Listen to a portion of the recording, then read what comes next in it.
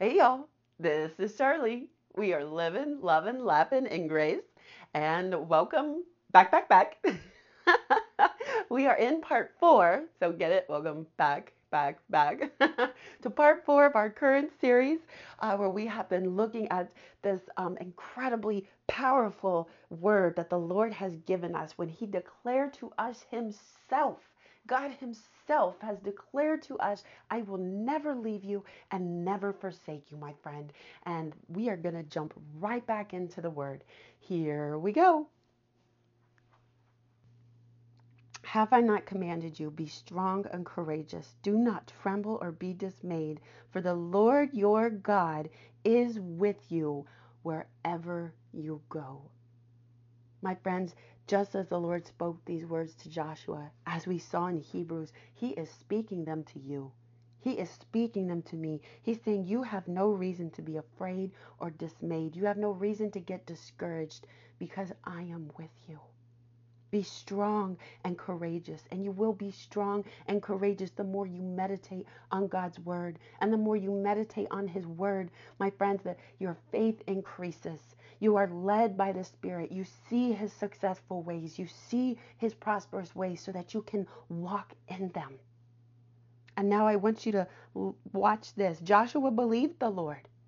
He believed them that the Lord was with him. And he led the children of Israel into battle after battle after battle and was victorious, my friends, fighting giants, so much bigger than them. Maybe they really were like grasshoppers, but Joshua didn't see that because his eyes were on the Lord, because he knew the Lord was his helper.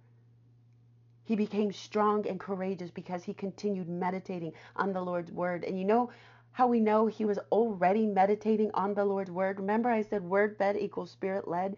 Joshua heard the spoken word of God in his life, the specific word he needed for the situation he was facing while he was reading the written word of God. And we know that because of this word that the Lord said to him, this book of the law shall not depart from your mouth. What does that mean, my friends? That means Joshua was already reading it. For God to say this book of the law, He didn't say that book of the law over there on the shelf. It looks pretty, it looks good, but it's dusty. Right? This book of the law that you're buying, there's a saying, a Bible that's falling apart is a person that isn't. Right? Because when you read your Bible so much, you carry it with you. You're constantly in it. Eventually, the binding starts to break down. The pages get crinkled. My friends, I'll let you know, I've got coffee stains. I've got bent pages. And most of my Bibles, right? Because I do carry them around with me. The wind gets a hold of them sometimes when I'm outside. Sometimes I've got these pages left open. But, right, a Bible that's falling apart as a soul that isn't, because you're so fed on the Word of God.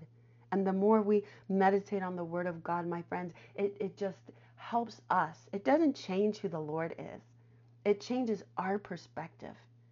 It helps us to believe in the true reality that He is with us and He will not leave us. And even if you don't read your Bible, He's not going to leave you. But how do you know? Right? Because it's the word that tells us. Hallelujah. How do you know what your inheritance is? How do we know the goodness He has for us? We come to His word. Oh, my friends, y'all know it. I could talk forever about all the benefits of coming to God's word. So, what we're going to do now, we're going to look at the end of Joshua's life. So he had a life where he led the children of Israel into the promised land. They had many battles that they had to fight. There was a lot of things that went on, right? He was a part of the generation that was too fearful and unbelieving to even receive from the Lord, but rejected the Lord. Yet he believed the Lord when He spoke to him and said that He is always with him and will not fail him. And he believed the Lord when the Lord told him to simply meditate on my word. And this is what we're going to do. We're going to look at the end of Joshua's life so we can see what is the result of a life that truly believes that the Lord is not going to leave me. He is always on my side. It's His great big hand that's holding on to me. It's not my little bitty hand that's holding on to Him. Amen, my friends. and that meditates on his word as he's told us to. So in Joshua chapter 24, it tells us, after this, Joshua son of Nun, the servant of the Lord, died, being 110 years old.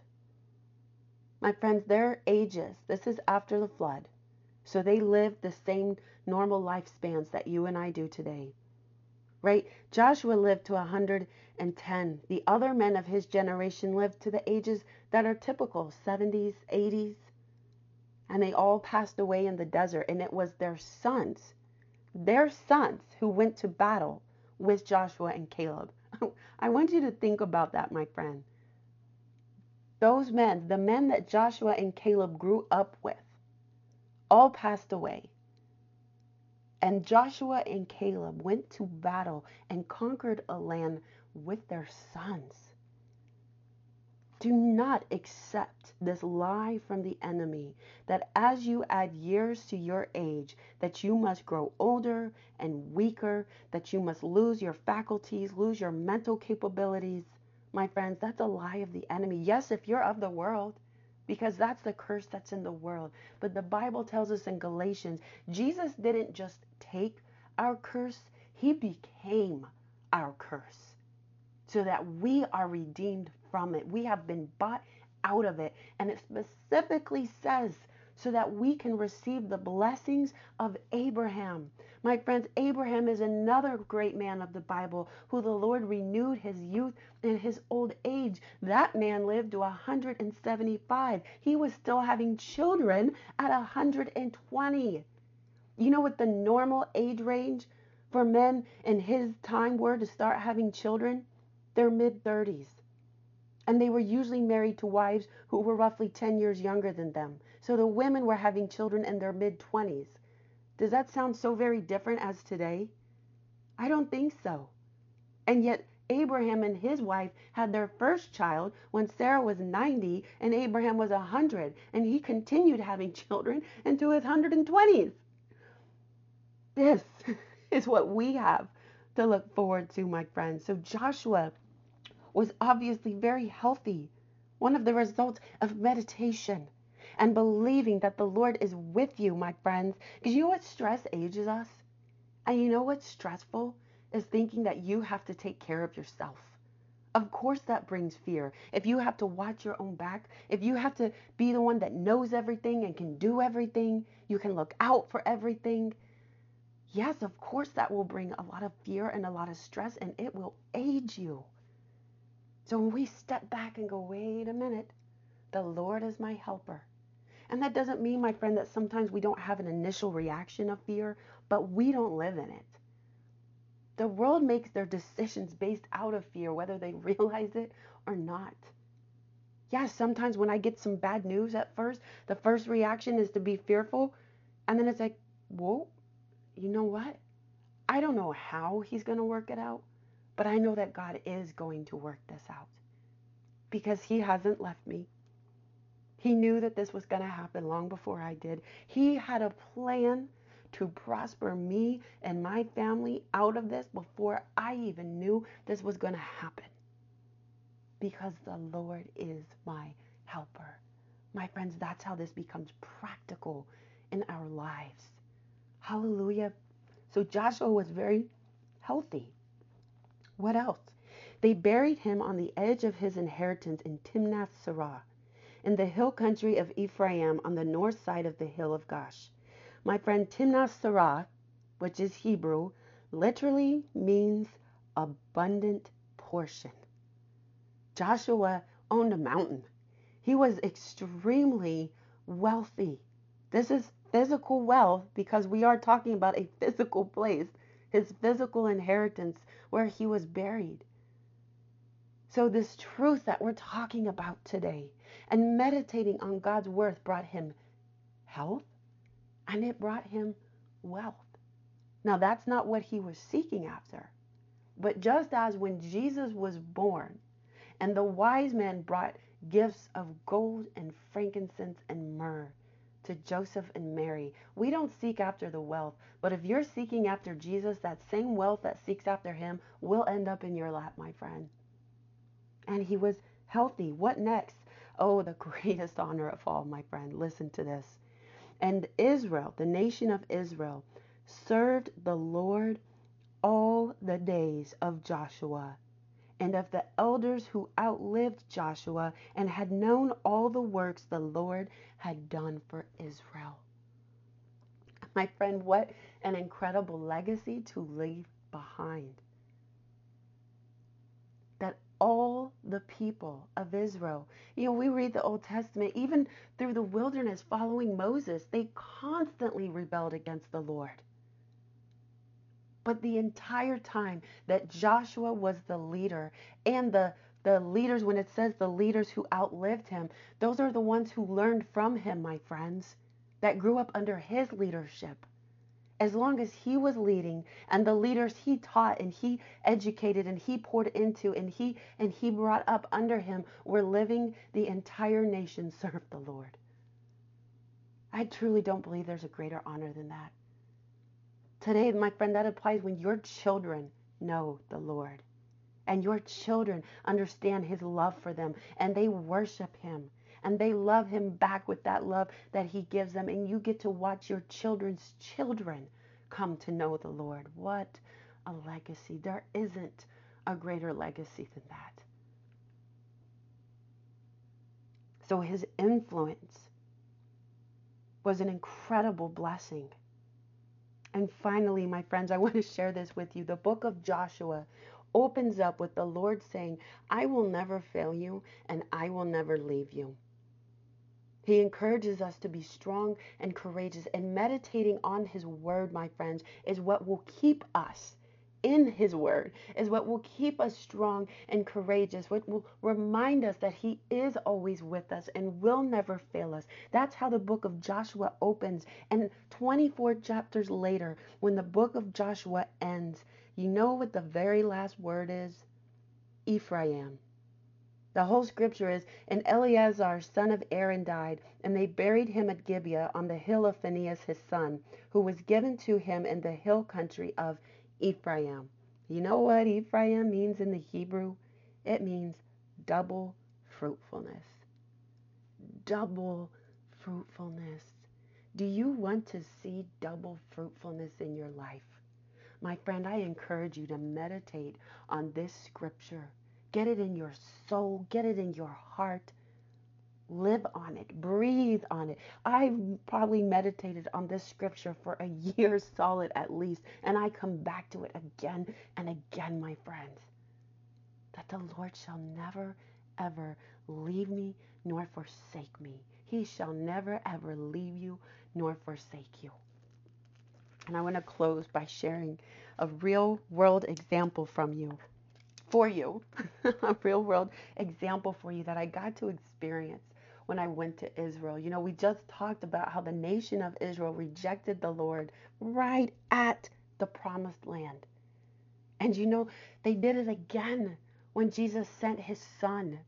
The nation of Israel as a whole rejected Jesus Christ as their Messiah. Now, never forget, my friends, that the first Christians were Jewish. Do not forget that Jesus is Jewish. Our salvation has come to us through the Jewish nation. But the nation as a whole, the leaders and those in authority and those in power, they rejected Jesus. And yet 2,000 years later, he is still blessing that nation.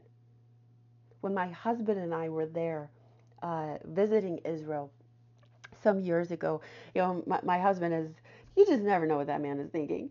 But he's great with numbers and just kind of looking around and observing things sometimes that I definitely wouldn't think of. And we were on our tour bus, and most people go there with a group. We went through a church, so our church at the time, as a group, my friends, and they it's a package deal, right? You get your hotels, you get your breakfast and dinner, you get a tour guide that takes you from place to place to place. You have an itinerary before you get there. There's so much to see, right? They're very good at designing these itineraries to try and cram pack as much in as possible because there's just so much to see, right? Just trying to go to every place that Jesus ever was, right? Will keep you very, very busy. And then we have all the places from the Old Testament. You know, they've uncovered many of these places, my friends. And so, anyhow, we're there. And one day, as we're driving between two places, Jeremy says, you know, if you think about how much we paid for this trip and how many people are on our tour bus, and then you count how many tour buses we pass or see in each parking lot, he's like, this is a multi-million-dollar industry. And it is, my friend, because just on our bus alone, generously taking out the cost for airfare, and I even decreased a few people because they said that our group was a couple larger than most groups, but then I do know other groups that have gone and were much more than our group. So anyways, I did a safe average of 40 people on this tour. Our bus represented $130,000 that was brought to Israel just from our group. And that's not counting lunches, snacks, souvenirs, shopping, all the extras that you do when you're in another country and you're visiting, my friends. That's just the straight up hotels. You know, lunch, breakfast and dinner was included. Lunch was not. Entrance to many of the sites that we went to see, our tour guide and our bus driver. That's it. Doesn't count the tips we collected for them, the tips that we gave to everyone around us. None of the extras. So at $130,000 per bus, you know, my husband's like, you know, that means it would only take like 7.5 buses to bring in $1 million. So just for fun, we counted how many buses that we passed going in the opposite direction before we got to our next site, which really wasn't that far away, and we passed over 10 buses. So we're like, wow, that's $1 million right there. Every parking lot you go to, there's 10, 20, 30 buses, these huge tour buses, right? My friends, so millions of dollars, and this is a good thing. This is God's chosen people, my friends, are being brought into the nation of Israel because of Christian pilgrims who are coming there to see the places where Jesus was, to see where he suffered for us, to see where he died for us, to see where he performed miracles. And all of this is blessing a country that until today is still rejecting him as their Messiah. Now, there are Jewish believers, and they are growing, my friend, which is another sign that the time of Jesus' return is coming. But the nation as a whole is still rejecting Jesus as their Messiah 2,000 years later. And yet, just as they refuse to receive him, he refuses to forsake them. He refuses to let go of them. He refuses to turn his back on them. He refuses to withhold his grace and mercy and love. He is still pouring out in every way that they will receive his goodness on them. My friend, do you see just how limitless his patience, his loving endurance, his grace, and his mercy is? Are you yet 2,000 years old? And you might say, Charlie, that's a ridiculous question. It is no more ridiculous than us ever thinking that the Lord should leave us or forsake us or let us go or turn his back on us. He will not. He will not. He will not. And this is a price he paid very dearly for. In Matthew 27, verse 45, as our Savior hung on the cross, it says, now from the 6th hour until the 9th hour, there was darkness over all the land. And about the 9th hour, Jesus cried out with a loud voice, saying, Eli, Eli, lama sabachthani. That is, my God, why have you forsaken me? My friend, God forsook his son because his son was carrying all our sin. He forsook his son because that is what we deserve. But God does not want to ever have to turn his back on us. So he turned his back on his son. The light of the world was swallowed up in the darkness that we deserve to live in, so that today we live in his light. Colossians 1:13 tells us that he has delivered us from the power of darkness and conveyed us into the kingdom of the Son of his love, in whom we have redemption through his blood, the forgiveness of our sins. Jesus enveloped in darkness, so that today, my friend, you and I are enveloped in the light of the world. Jesus, the true light. We live now in the kingdom of his light, the kingdom of the Son of his love. You know, the Lord never wants us to feel guilty about the price he had to pay for us. I believe that's why here he tells us, not simply that he brought us to the kingdom of his light, but to the kingdom of the Son of his love, because he is reminding us that we are also his love. We are his love, my friend. And we will be grateful. We are so grateful for this incredible gift that the Lord is our helper, that he shall never leave us when we see the heavy, costly price that it cost him. Do not let the enemy persuade you, trick you, deceive you into thinking that you've been left on your own. Not now that you see the cost to God. Now that you hear that God himself is the one speaking these words to you. From the moment God first uttered those words to Joshua, he knew what the cost would be.